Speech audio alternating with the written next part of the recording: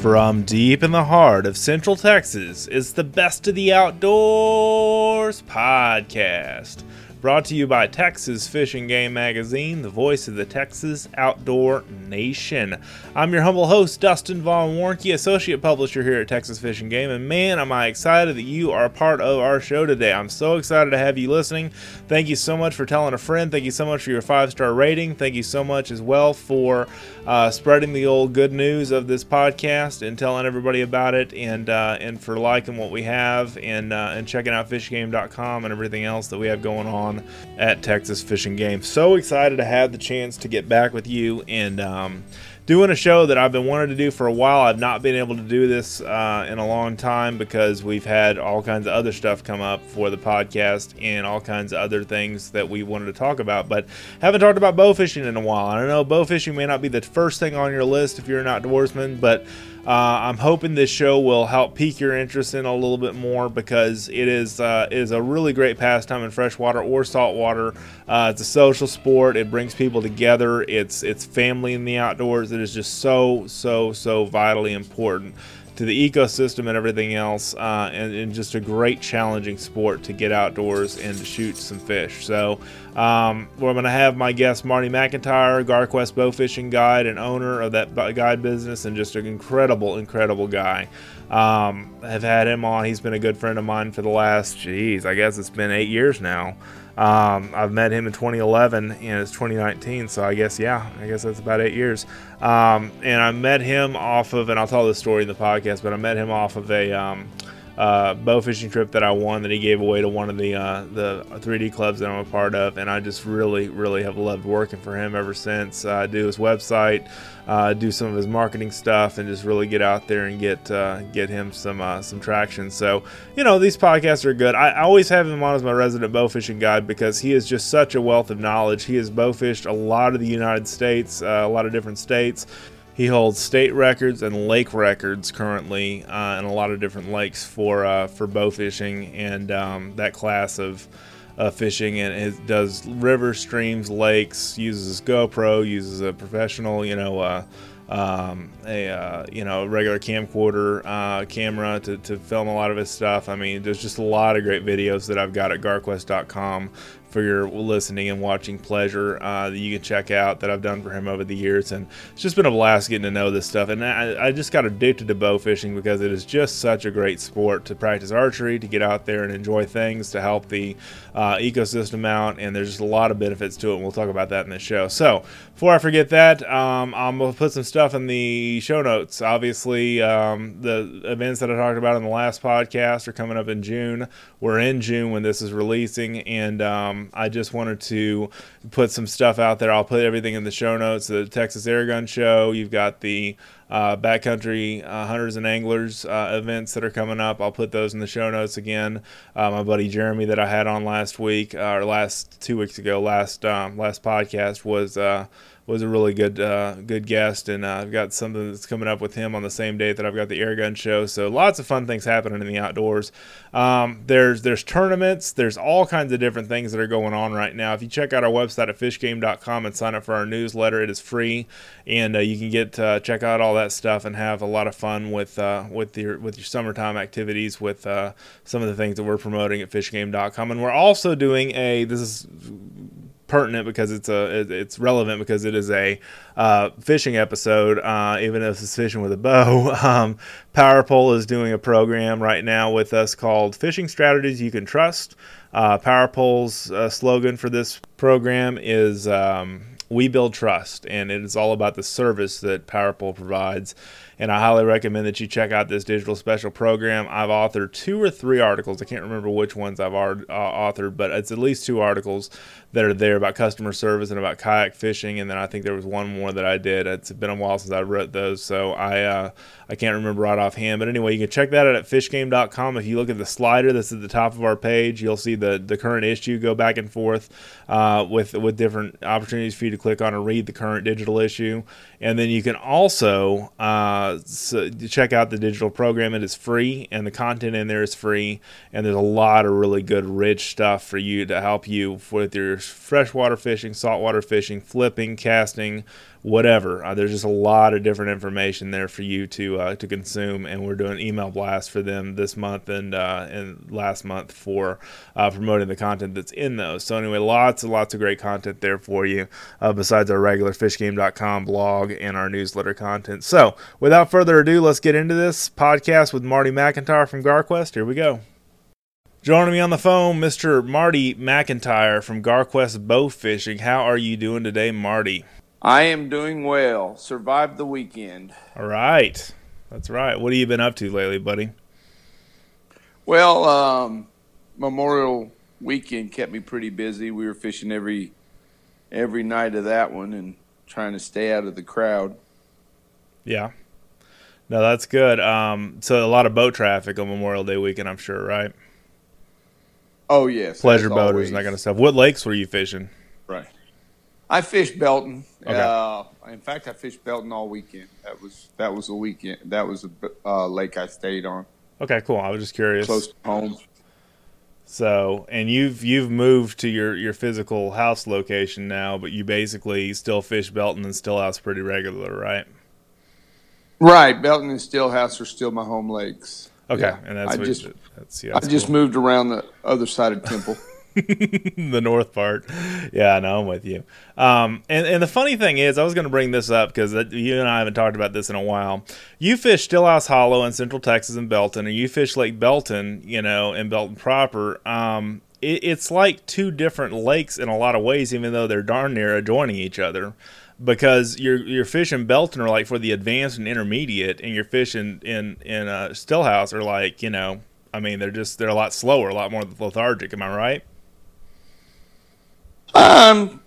Stillhouse is a whole lot clearer.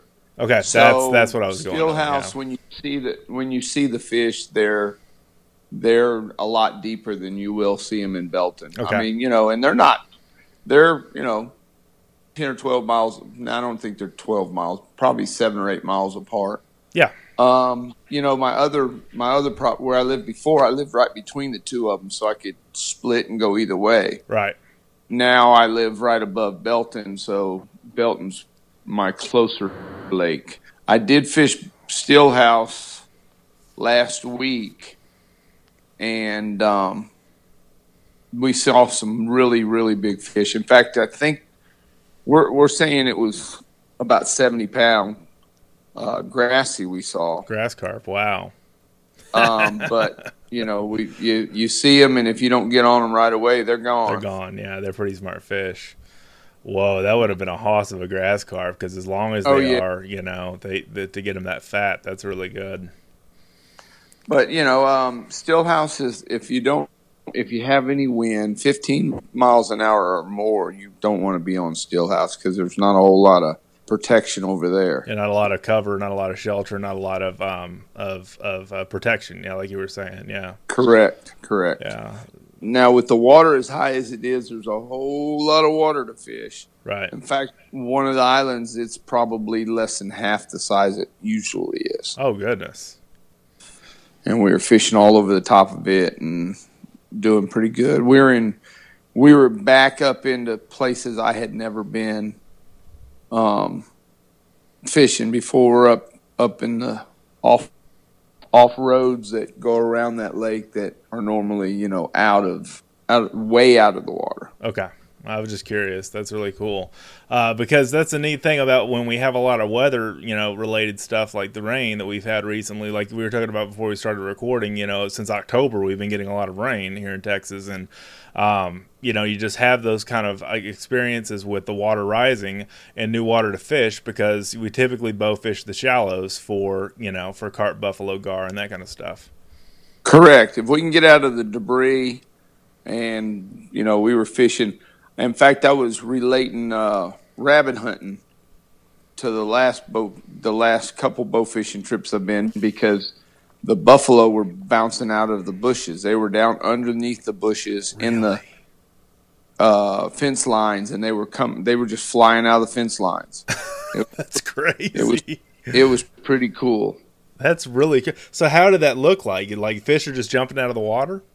Yeah, well, they were coming out from under the bushes. We wouldn't see them, and then dart out from under the bushes and we were having to shoot them on the run.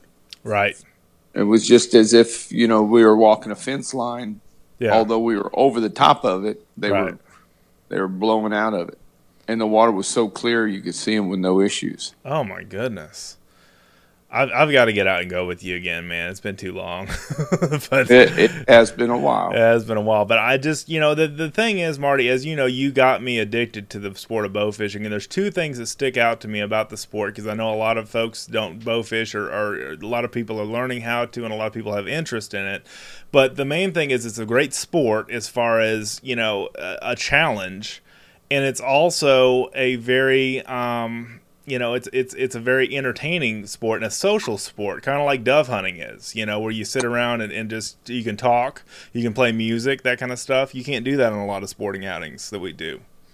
Absolutely. And you're right there next to each other. You're not, you're not 25 feet away. You're within arm's length away from each other, just carrying on a conversation. And then all of a sudden a big fish interrupts your conversation and you go to flinging arrows. And Marty goes, "Yo, big fish, right there, right there." That's exactly the way it goes. Yeah. That's right. And but that's the thing I've always enjoyed about your boat, because it's always laid back. It's always cool. I've been fishing with you since 2011 when I got kind of addicted to the sport. And the thing is that also a lot of people, there are a lot of rod and reel fishermen out there that are kind of anti-bow fishing, but I mean it helps the ecosystem if you think about all the carp and buffalo and other fish that are sucking up all those bass eggs and everything else. People neglect to figure out that kind of stuff, that we're removing those invasive fish from the water, even some native fish like gar and buffalo from the water. But I don't, again, I see it as a great all-around challenge and great all-around for the environment.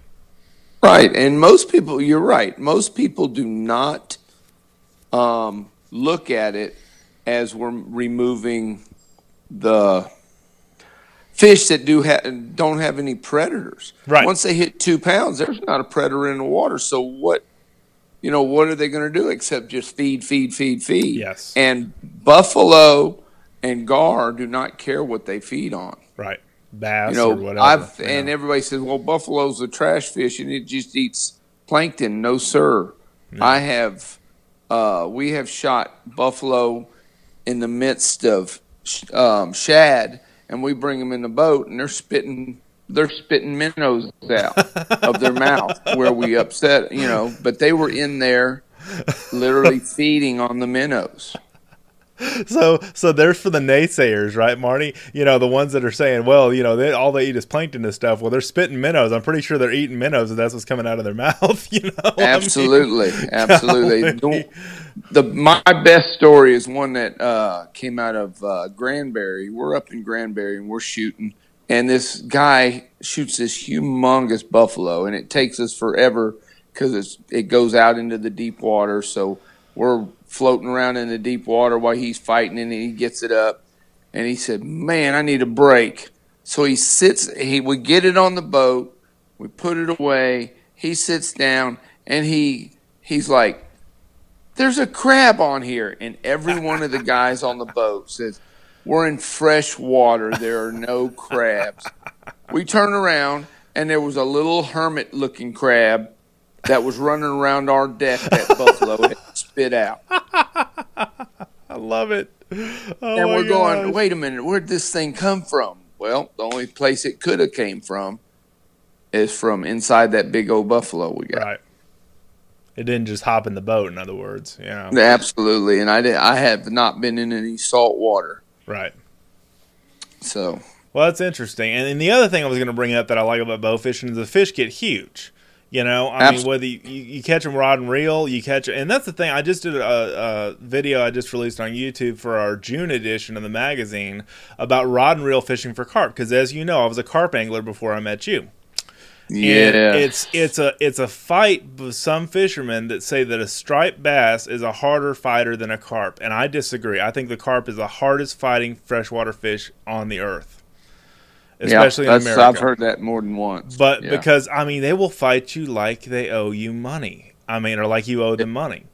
And I mean, they don't play. They play the game to win. And I mean, I've written about that and I've podcasted about that and everything else. But I mean, I really believe when you stick one with an arrow, they don't fight quite as bad. But when they take off with that thing, the heat is on. I mean, you've got to just stay up and reel that thing. They'll try to jerk the bow out of your hands. Absolutely, and it depends on where you get them. Right, right, for sure. That's where I was going with that. If you shoot them right in the head or right in the face, like Tim Jackson says, then they don't do much. But I mean, it's still, because it's such a challenge. You're shooting instinctively. You're shooting without sights in most cases, or lasers or anything like that on your bow. You've got to get good. And what it's helped me do as an archer is be a better recurve shooter and a better longbow shooter. Because you're aiming low and because the archer's paradox of your eyes. Absolutely. So, I mean, bow fishing has got so many different, benefits to it. And the thing that I find the most is that people kind of poo-poo it as, oh, you're killing all the fish and everything like that. But I mean, has it ever really impacted the environmental factors really negatively in the area? I mean, I don't think anybody can prove that. I don't think so. I believe it has impacted it professionally and positively. Right, exactly.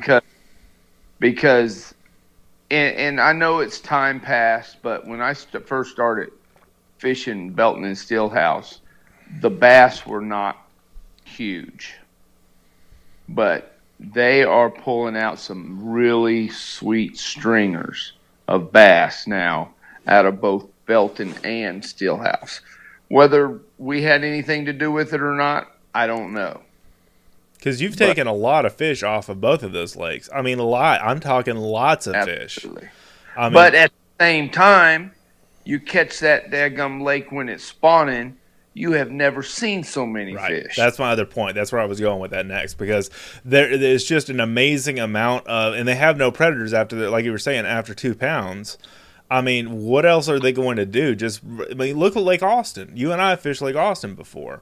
They wanted nothing but grass carp. Now, I've written about this before, but they wanted nothing but grass carp because they were supposed to be sterile and triploid and all that other stuff, and they were going to be eating all the grass and everything. Well, there's no vegetation left in that lake. They're stripping off the leaves of the dang trees, Right. Well, the trees are falling in the lake because of the waves not having any breakers between them and hitting the bank. Underwater vegetation, in other words. Okay, breakers like that. Okay, I see what you're saying. No underwater vegetation, no breaker, and it's wiping out the banks of that lake.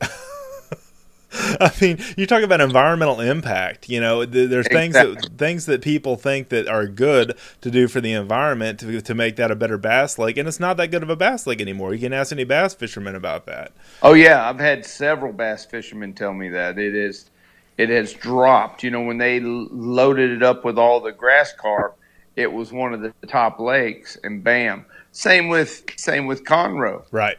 Conroe has no vegetation whatsoever.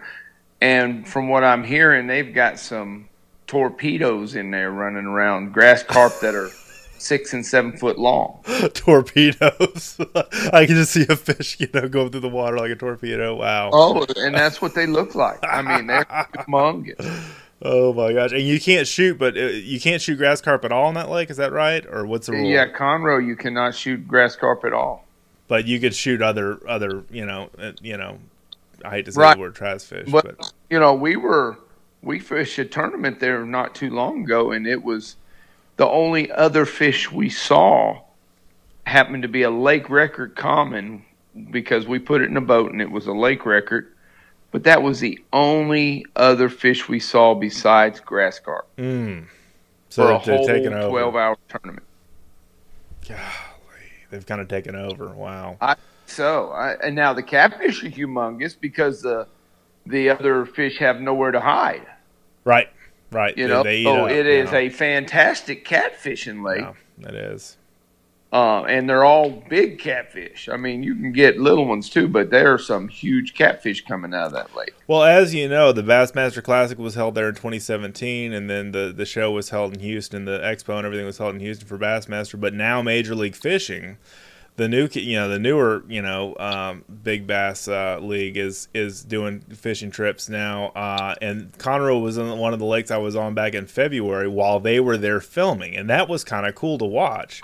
the guys catch bass out of that lake and do their thing with MLF, and it was just kind of cool to see all the cameras and all the chase boats and all this other stuff that was going on. But at the same time, I'm like, you really have to grind out to get quality fish because of the grass carp. I mean, that lake used to be. So anyway, that's just my point. Is that. I mean, too much of a good thing or too much of a bad thing, I guess, is too much of anything. I don't know. I'm just kind of trying to say. You can overdo anything. You can overdo anything. Yeah, that's what I'm saying. Because, and I would think, just me, and I'm not speaking for Texas Fish and Game here, but I would think if you would legalize grass carp to be shot, there would be some huge grass carp coming out of that lake. I mean, humongous. Absolutely. I think what they need to do in these bigger bodies of water, they need to just put a whole bunch in, and within 6 months, allow us to start bow fishing them. Yeah. Allow them to start pulling them out. Right. That way, they will give the fish the opportunity to do what they were supposed to do, but not overdo. And there's no way we can get rid of every one of them. No but we can start thinning the herd. Right. Right, and at least keep the numbers manageable, and that's more of a conservation / wildlife and fisheries management thinking there, which is really good. Right. Well, I've shot them out of Lake Austin, where it opened up last September to us. Yeah. And I shot some out of there that them suckers were starving to death.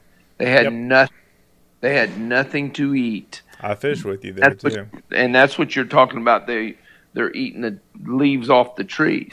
Conroe, you can drive a lawnmower down by the lake and watch the lake erupt because all the grass carp are sitting there waiting for a free meal. Sucking down all that grass. Yeah, those grass clippings. Please throw it in here. Please cut it this way. Throw me some cuttings, please. That's hilarious. Yeah. But it's true, though. I mean, like I said, once they eat and everything, I mean, there's not much more that they eat besides the vegetation. And it does affect the environment. So my whole point is, from a conservation standpoint now I'm talking, it's just about thinking smart, not hard, because it does have an effect, and we've seen 2 lakes in Texas that have that common thread as far as the fish kind of taking over the world.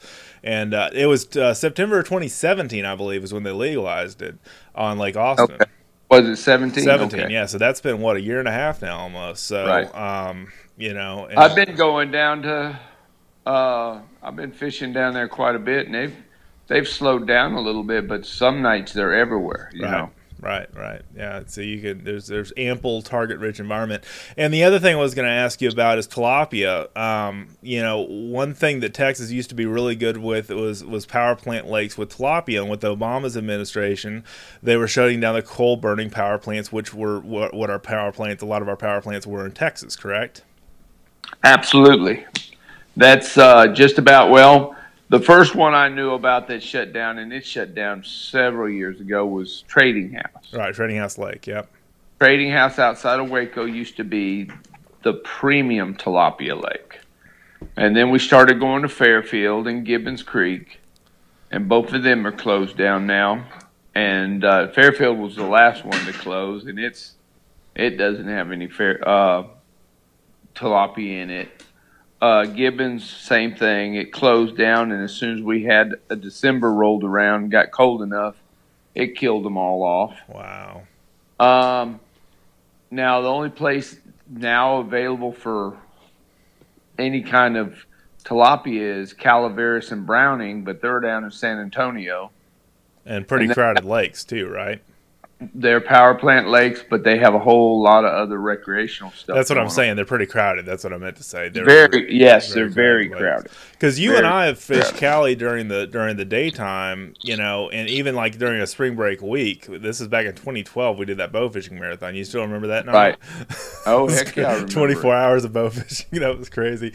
I'll never forget that. But it was cool. But it's just like, and then you people leave their junk on the shores and everything. everything, and they throw up the Plecostomus because they're overtaking the lake, and they just rot on the bank, and it's just there are a lot of unsavory things about fishing. But at the same time, I mean, that's just part of what you have to deal with is cast netters and wind, which are your major things for tilapia.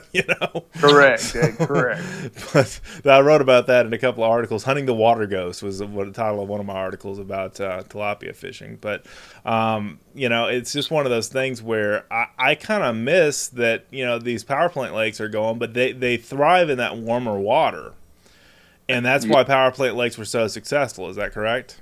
Correct.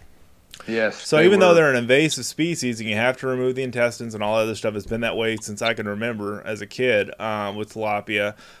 Still a great tasting fish and still a lot of fun to shoot because they are so wary and so smart and have such good eyesight in clear water to see if you're going to pull back and shoot at them. I mean, they're really smart fish.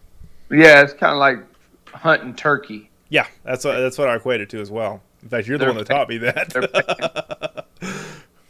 They're paying attention inside and outside of the water. It's not like everything else, all the other fish are mainly worried about what's in the water. It's going to eat them. They pay attention outside the water too. Yeah, that's smart for fisher birds or bow fishermen or whatever. Yeah, there's right. a lot of predators because they're smaller fish. But I'm looking back at some of the photos that I had on my other screen right now on my computer. I've got dual screens here, and I've got the first Fairfield trip was the one that was recorded. You talk about a mess of fish, man. I mean, I don't know how many tilapia were there, but good night.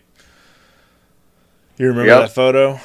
I've got it up on your website. Man, I've been at Fairfield so many times, and sometimes you'd think it was empty of fish, and then other times you can't even reel your reel in fast enough. Yeah, because they're just everywhere. Yeah, that's a good point. But, it's just kind of a passing of an era, I guess, with some of the tilapia going. But, I mean, there still are lakes that have them. I mean, Cali and Brawning are very, very, centrally located at San Antonio and very popular lakes. But, I mean, those plants are still going or no? Do you know? As far as I know, they are. Okay, cool. I was just curious. But I'm not even sure about that because they did it.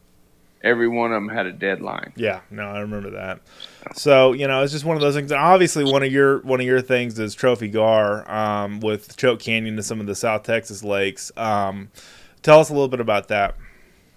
Well, it's just it's a 6-hour trip. We go out and we look for alligator gar. This year, we've already taken 14 or so, and they're not. A lot of them are not what I consider trophies, but as long as the guys that are with me are considering trophies, that's take care of your clients. And they've been, I think the smallest one was almost 5 foot. Oh, wow. And the largest one was almost 7 foot. So it's that range in there. I went down fishing by myself with a buddy, and we weren't going to shoot anything above unless we had something more than 7 foot. Right. So, it was, and we saw several that day. We saw 5 or 6 that day, and 2 of them were easy 6 foot. But it's just, it's clear water, so you can actually see what you're shooting at.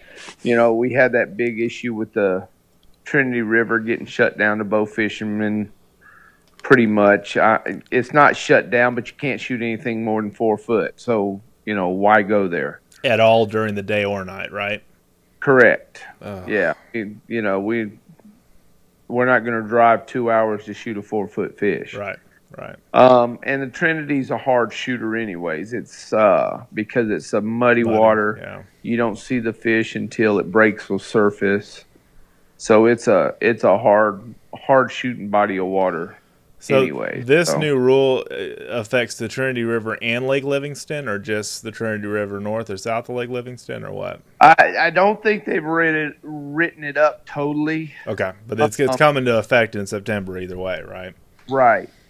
But it's 4 foot fish, alligator gar, 4 foot alligator gar. So they closed it down and just reopened it, but they closed it down from 287 to 7. So you could still fish below 7. Okay. I just curious. And that runs into Highway 19 and then Lake Livingston. Okay. So So you could north. still fish that part. I don't know where the boundaries are going to be for this. Okay. I was just curious. Hopefully it'll be, above 7 or 21, Highway 21, somewhere around there. Well, I bring that up because it's something that affects, the bow fishing public really came up in arms, but it was almost too late to do anything about, changing anybody's mind about the law on the official side. But it was definitely something that united a lot of people in the bow fishing community. Would you agree? Absolutely. But it was a done deal before we Right. went to the meeting. It was just a formality kind of. The meeting was a formality. It was, and to make it, there was no rhyme or reason for this. Right. Because anybody that knows bow fishing and knows rod and reel fishing, that rod and reel fishing is going to catch a whole lot more alligator gar than the bow fishermen. I had guys come down here 5 years in a row before they got their first fish. Wow. And they were, you see them, but you just don't get shots, or you're not fast enough to get a shot, or when you see it, you give that 3-second, oh shit look, and the fish is gone, you know? Yeah. But there's just, there was no rhyme or reason, because the one fish a day, one alligator gar per day, per person is a legit rule. But to put it off limits to us, I didn't think that was very legit. Yeah, I understand. And like I say, a lot of guys that got up in arms, but it was almost like Lone Star Bow-Hunters Association sent out something to its members, and of course I'm an officer over there. And a couple of the other bow fishing groups, I know the Bowfishing Association of America, or the Bowfishers of America, I forget what that group is, or the part. Yeah, BAA. BAA, yeah. Did a lot of activism on that too, but seemed like it was a little too late, but the thing that I worry about with the laws like that is the fact that where does it draw the line? What other lake's going to be next? And a lot of other people said the same thing. Absolutely, and that's if they can say that it's working in one lake, it'll be a whole lot easier to pass it in another lake. Sure. Body of water. Yeah, exactly. And so, but I understand their point though, in a way, as far as a trophy 7-foot gar is what, 30 years old on average, something like that. It's pretty old, right? Right. Yes. And that those fish don't just come everywhere, but at the same time, a lot of us, me and you included, for big trophy gar like that, preserve that as a trophy and sometimes use the meat. Right, absolutely. Cut out the big old backstrap steaks out of it and grill it or fry it or whatever.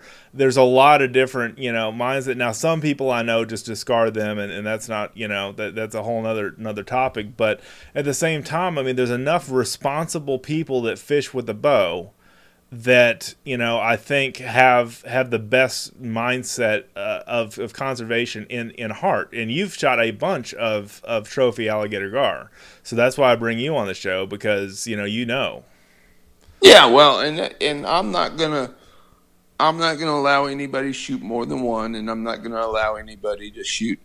If you get your one, you're done. You're done. You're finished. Sit in the back of the boat. We can still fish, and you can still shoot carp, gar, regular gar, and stuff like that. Right. But right. And I had some guys out, and they seen about a 4.5 footer, but we had seen several that day, and I said, "Well, it's your call. Yeah. You can only shoot. You can only shoot one a day, so it's your call." Well, it's funny you mentioned that. I shot. I'll never forget, in the back of your boat one time. I was kind of riding in the back and letting the new guys fish up front, and I shot at probably, I guess, about a 3-foot gar. Wasn't very long nose gar. Out of their boat with a Hail Mary shot. And it was one of those things where I didn't think the shot was going to make it, and I hit that gar, and he jumped like 3 feet up in the air. I laughed so hard. They like to tail walk. Yes, got it, man. So just a lot of memories to be made bow fishing. And my son is getting to be almost 10 years old. He's pulling a bow back now, and I'm pretty sure he can pull back one of your Matthews Genesis or your Genesis kids bows. Right. The thing is, he's right-handed, but he's shooting with his left eye, so I'm still working through that. But, right. Anyway, he's at that age, man. I remember that. I remember that kid was a baby. Yeah, I know. I do remember. That's you and I knew each other. He was 2 years old when you and I met each other for the first time. So wow. But that kid's almost 10. But Riley, your granddaughter. I mean, goodness. I mean, I've seen her grow up and just be an incredible young lady. So. Yep, and she's an incredible shot. I got to work to keep up with her. Yeah, that's right. Those kids sometimes can school us older guys, right? That's it. But, I mean, my whole point with that is it's a great way to get kids hooked on archery. I know you like to donate to Hill Country Bow Hunters and some other organizations and nonprofits and stuff just to spread the word around. And that's how I met you, Marty, was through a bow fishing trip that I won on a silent auction in 2011. Yep. I remember maybe it was that. 2010, I think, is when I won it, and then I took the trip with you in the spring of 2011. But, man, I mean, it's just about spreading the sport and spreading our wings and flying out there and getting more people hooked on the outdoors, which is what I'm really big about on this podcast, of course. But, I mean, it's something that's meaningful, It's something that's good for the environment. It's something that teaches you archery and teaches you how to be good at instinctive archery. And there's just a lot of my point was there are a lot of benefits. So absolutely, yeah. In fact, I've got in June 8th, I've got Women in the Outdoors. Yeah, I was going to ask you about that too. That Women in the Outdoors is sponsored by what, Texas Parks and Wildlife, right? No, I do. Becoming an Outdoor Woman is Texas Parks and Wildlife. Okay, that's right. This one is National Wildlife Turkey Foundation. Okay, cool. And it's a one-day affair up here outside of Temple. Okay, cool. What lake or body of water is it going to be on? It's on a ranch. Oh, on a ranch. Okay, cool. So you're going to bring your... it's got a big lake there, but we do the old tub shooting. Yeah. And I go through all the different bows, all the different arrows, and explain bow fishing to them. And that's great. Fish ID. We go through all the fish ID. And then they take turns shooting the target I have set up. I mean, one of the things I love, the target in the water, the gar target looks so real, you think it was a real gar if you didn't know it was fake. Oh, absolutely. I got people walking up to the tub all the time. You can't shoot that. Yeah, exactly. That's hilarious. But the thing I honor you about, Marty, is the fact that you reach out to the youth and you reach out to the women and you're all inclusive and you're a great teacher. I mean, I learned everything I know about bow fishing from you originally. And, that's the thing I really appreciate about you is you're all about including all, people that aren't necessarily your typical bow fishermen, Well, and that's my favorite audience, first timers. Right. And you get mama involved, you got the whole family involved. Yeah, and it's a family tradition to go bow fishing with Marty. Well, and there's been several ladies that I have had in class, and they come back with their whole family. Right. Yes. That's solid, man. I mean, that's great. And I mean, the thing about that people don't realize about bow fishing is that it does bring people together, but it's a communal sport, but it also instills togetherness, I guess is the best way to say that, because it's such a intimate sport in a way that you're having fun, but you're close to each other is what I mean to say.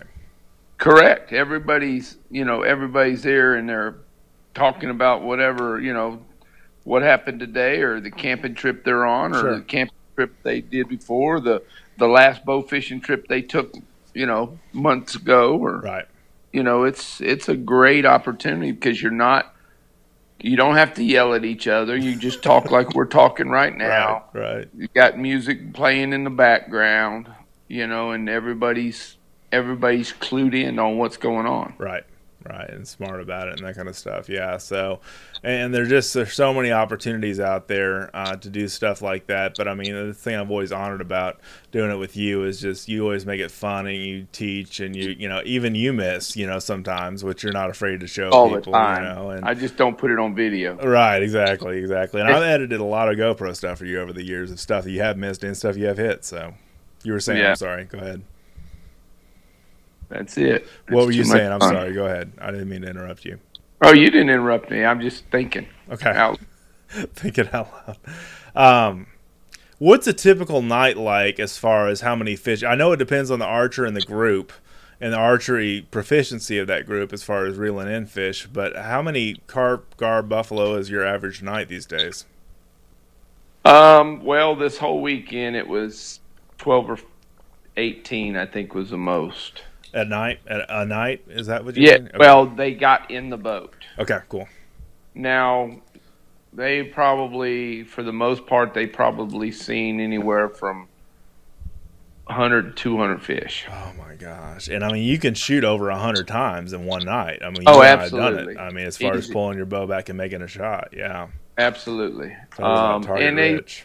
they were pretty. The fishing was pretty steady this weekend. The last day, Monday night, was probably the slowest. We didn't see a whole lot of buffalo. We seen more gar, and I think it was because of they're trying to drain these lakes back to normal. Right, right. And I think they have so much water going out of the lake that it dropped. The water dropped at least 3 inches from the night before. Oh wow. So I mean, it's going down. It's going down quick, getting back into the banks because Temple Lake Park at Belton is underwater. Oh wow! I didn't realize that. Goodness. Oh yeah, it's been underwater for a while. For a while now, yeah. You and I used to launch out of there too. Yeah, well, and I haven't been able to launch there for I want to say a month. What do you tie up to the playground? I mean, yeah, you go beach through your the boat. playground. You try not to hit a barbecue pit. Right, exactly on the way out. Yeah, with your prop. Oh That's my it. gosh, that's funny. But Yeah. go ahead. No, you go ahead, buddy. I just Ballora and back in the Fort Hood area where Cowhouse comes in, that was all up in the fields and flooded. Goodness. So I mean, it was some good good water this weekend. Goodness. That's great. And obviously I've written about saltwater bow fishing, which I know you've not done a ton of, but I mean, you've got stingrays, you've got mullet, you've got a wide variety of different sheep's head, that kind of stuff that you can fish on Texas, Louisiana, both, right? Correct. Yeah. Well, if I do any kind of saltwater, I go to Louisiana. Right. And it's not really salt; it's kind of brackish. Like marsh, right? Reds and sheepheads. Yeah, which reds are legal to shoot with a bow there. Yeah. Correct. And I even talked to their game wardens at times, and they said it hasn't done anything but help the fish. Right. They haven't seen any deterrent why to stop. And they're talking. You got rod and reel guys. They catch and release, but did the fish survive? You don't know. Yeah, it swam off, but that's all you know. Yeah. So, and we can shoot and bring them in the cooler. We shoot quite a few reds, quite a few sheepheads. The stingrays down there, they're just little skates about 8 or 10 inches around. Yeah, they're not real big. Yeah. Oh, not at all. Now, I've been in North Carolina fishing big rays and Virginia, and that's where you get the good, nice rays, size of trash can lids. Wow, and you can obviously punch out, make yourself some sea scallops from those rays, right? Absolutely, and that's exactly what I do. Wrap them in bacon a little bit and put them on a grill. So I don't think we were talking about this on this show, but I mean I've heard that if the circles that you get at the restaurant are perfectly round all the way around and they're not misshaped or misformed at all, they might be stingray and not sea scallops. Yeah, I think they call them bay scallops. Bay scallops. Okay, that's what I mean to say. Yeah. So I think that's kind of funny, and I'll never forget when I was growing up. My dad used to take me over to JP, his buddy, and one of his friends would be down at Choke Canyon commercial fishing for gar because there were so many of them, and the restaurants would buy the gar for the meat. Absolutely, and it used to be a big thing. People laugh at me when I talk about that, but it was true. I was there. I witnessed it. They would jug line for gar. Right. Absolutely. I mean, we're talking trophy gar. And I mean, I know that was back in the day before these rules came along about the 1 gar per day limit and everything like that, but it was commercial fishing on Choke Canyon. I mean, and it was legal. Right. So, I mean, I couldn't get over the amount of fish they would catch was just absolutely astronomical. But even then, I mean, the population on Choke Canyon alone and other freshwater lakes that have alligator gar is still good. I mean, that's what we were talking about earlier. Yeah, well, they had a major kill-off. Right. They, it wasn't a kill-off. They caught a bunch of them and had all the commercial guys come in to choke and catch hundreds of them. And now they're back up, and there's a lot of big ones in there. Yeah, that happens over time. Yeah, so I enjoy this stuff so much, and I just enjoy something that is inclusive of women and kids. That's something that's fun, something that's enjoyable, something that's a great pastime, and something you can do during the summer months. One reason why I wanted to have you on now is because a lot of this bow fishing stuff happens at night, unless you're bow fishing for tilapia during the day. I mean, a lot of times we go and it's still hot and humid, but you don't have the sun to deal with. Correct. Yeah, it's it might be 100 degrees, but it's doable because you don't have the sun beating down. It's a lot more manageable in that case. And I'm writing an article for the August issue on heat stroke, on surviving, not surviving heat stroke, but avoiding heat stroke and heat stress and heat problems. And that's another reason why I wanted to have you on, because it's something, bow fishing, something you can do until 2:00 in the morning from 8:00 at night. Most of your trips run like 8 to midnight, right? Correct. That's my most of my trips are 4 hours. Right. 8 to midnight. Yes. Yeah, that's cool. That's really cool. So, I mean, there's just so much to talk about here, but I don't want to keep you for too much longer, Marty. How do people reach you? The best way is to give me a call, 254-931-3474, or they can go on Garquest Bowfishing on Facebook, or Marty McIntyre on Facebook. Okay, and Marty McIntyre with an I. And also, there's Tim Jackson, and there's some other guys you work with and that kind of stuff in other parts of Texas. And there's just a great network of people that are out there to help people that are just getting started. If you have any questions and stuff like that, as far as rigging your boat and that kind of stuff, there's a lot of forums, there's a lot of Facebook groups and stuff like that you can tune into to get those questions answered. Isn't that right? Absolutely, yeah. There's everywhere you turn them, there's people talking about bow fishing. Right. Because it's slowly growing. Hey, that brings up another thing. Sure. We're having issues with people dumping fish by the boat ramps. Okay. That's something you have to do, is you have to keep the fish. Right. So if you don't have a place to dispose of them. Am I saying that right? That's something. Yeah, that's something you need to plan before you go out bow fishing. Okay, let's put it that way, because when you're dropping them at the boat ramp and they're floating and coming right back up, that's not conducive to our sport. Right, it's not reflecting well on bow fishermen. No, it does not. And the biggest, heck. Hogs love them. Yeah, you can use them for fish bait, fertilizer. There's a whole lot of uses for them other than dumping them right at the boat ramp. And I got you connected with that one guy, Lynn Barnett, the guy. Absolutely. And he just wanted some fish for cut bait, and boy, did he get enough fish. He told me so. Yes, he did, and that's it. I have no problem giving away fish for cut bait. Yeah, that's great. That is a good option for them. Well, and one of the podcasts I did recently on saltwater was guys catching redfish on the coastal the coastal what am I trying to say, shoreline surf with cut shad or cut carp or cut buffalo, because they're so oily. Oh yeah, buffalo is fantastic. Yeah, for that. It'll leave out a oil slick for days. Right. That'll attract your shark or your redfish or whatever in, and it's great for your catfish or your any kind of saltwater fish like that that's going to eat cut bait, because you've got an opportunity to go on a bow fishing trip or call Marty and get bow fishing fish to cut up. And it's kind of a pain as big as these things get to clean sometimes, but they make a lot of cut bait, as far as fish. They're good eating too if you like fish. The thing I don't care for them is they're oily. Right.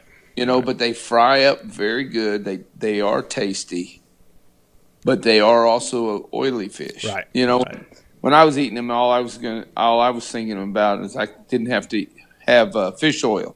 Yeah. You know, fish oil tablets. Yeah, I take fish oil for my heart. Yeah, exactly. Yeah, exactly. I didn't need them right now. You got plenty of fish oil there. Greasy fish, yeah. That's funny. Who needs salmon when you can eat carp and buffalo, right? So there you go. Yeah. But that's the other thing I was going to say. Gar. A lot of people that listen to the show may not really believe it, but you've seen me clean like 3-foot gar just because I like the meat that much. Absolutely, and it's tasty also, fried. But as long as you eat it while it's still warm. Right. The best time I had it was we boiled it in crab boil. Right, I've done it that way too. Yep. And it turned out fantastic. Like lobster kind of, right? We were calling it poor man lobster. Poor man lobster. Yeah, that's funny. And you say that you mentioned that too. I thought it was funny when the last Crosswater Outfitters event that I did back in Lake Belton back in April. I brought because my wife does not like gar. She doesn't like the texture of it. It's too chewy. And so I brought all of my gar that I'd been saving for the last 3 years to that fish fry. And they did a whole basket full of gar that I cut up and everything and had it all nice little, cut all the silver skin and everything out. And they were just blown away at how well it went. There was no gar left at the end of the night. And I brought everything I had. That happened that last time I was there when you cleaned out 2 or 3 of them. 2 or 3 of them, yep. Just to even out the fish. Yeah, and it was just something, we fry them last, and we're smart about it, but it's one of those things where it's just like, wow, I didn't think I'd like that, but I really did, and once you try it, you're like, yeah, I could eat that. It's more like pork. It's kind of a denser, chewier meat, but it's clean, and they eat pretty clean too. Gar do, kind of like crappie do. They eat live fish, Absolutely. Absolutely. That's the thing. Everybody says crappies the best freshwater meat that there is and everything like that. And I'm like, man, if you just get something that eats clean, look how much catfish we eat. They don't eat clean, so yeah, if you divide it and people classify the catfish all in one group, and the catfish have different diets depending on what kind of catfish. That's true. I didn't think that through before I said it. So blue cats versus yellow cats versus channel cats. Yeah, I know what you mean. There you go. Yeah. Yeah, so yellow cats obviously eat live stuff. But anyway, either way, I'm just saying, a gar eats clean and the meat is usually pretty good. So as long as it's not too mushy. So absolutely. That's really good. But well, thank you so much for joining me, Marty. Is there anything else you want to say in closing? No, that's good. I had a good talk. Enjoyed talking to you every time. Appreciate you having me on. Thanks a lot. And garquest.com is your website, one of the websites I built. Yes, yes, it is. Yes, that's how Marty and I work together as well. And I all the videos and stuff for the most part on that page, garquest.com, are creations of mine that I started editing video when I met you. I had to learn how to edit all your videos, so I taught myself how to edit video because of you, buddy. So, that's it. That's right. All right, thanks so much for joining us, Marty. I appreciate it. Thank you. Have a good one. And there he goes, ladies and gentlemen, Mr. Marty McIntyre. Incredible guy. Just love this dude. If you're new to this podcast, please subscribe. Please give us a 5-star rating if you hear what you hear. I just can't thank you enough. I know a lot of new bow fishermen, or not new bow fishermen, but new podcast listeners are going to be listening because it's a bow fishing episode that we're going to share on social media. So if you've not done so already, sign up for our newsletter. You get 3 a week. The Tactical and Practical Tuesday, Wildlife Wednesday, and the Thursday Texas State of the Outdoor Nation, as well as a lot of our special email blasts and stuff like that with special offers from some of our sponsors and special deals that they have going on. And then you also get this podcast at fishgame.com/podcast. You can listen to all of our podcasts. We've been at this for 4 years. I'm part of the Texas Outdoor Nation with Texas Fishing Game for 3 years. And it's just been a wild ride. It's been great. I love you guys for listening. I love each and every one of you. Like I said in the last show, this is kind of an intimate setting. because I'm literally in your ears, I'm literally in your head, when you're listening to with earbuds off your phone, or if you're at the gym working out, or if you're at the car, I'm in your speakers, whatever the case may be. But it's an honor for me to do this show. It's busy for me. It's so crazy busy right now, but I try to get a new show out every 2 weeks still, because this is my creative outlet. This is one of the ways I commune with creativity. And edit and create content is just one of the things that I love to do. So, I just want to thank you guys from the bottom of my heart again for watching, reading, and listening. Thank you so much for telling a friend. Thank you so much for subscribing to our newsletters. Thank you so much for spreading the outdoor gospel out there about the lifestyle of the outdoors, about communing with God, about anything that you're into, communing with nature. Just sitting out in the woods sometimes and waiting for that hog to come to that feeder and getting that rush. I got that the other day when I was hog hunting, man, and I just remembered why I love hunting so much and why I love fishing so much, because there's always the unknown out there. It's an adrenaline rush. And when you're hunting fish like you do in bow fishing, it's another thing. And once you see that 50-pound, grass carp, your heart just jumps, and you just make that shot and do the best you can with it. I mean, there's just so many great things in the outdoors to experience, guys, and I just encourage you to get out there with your family.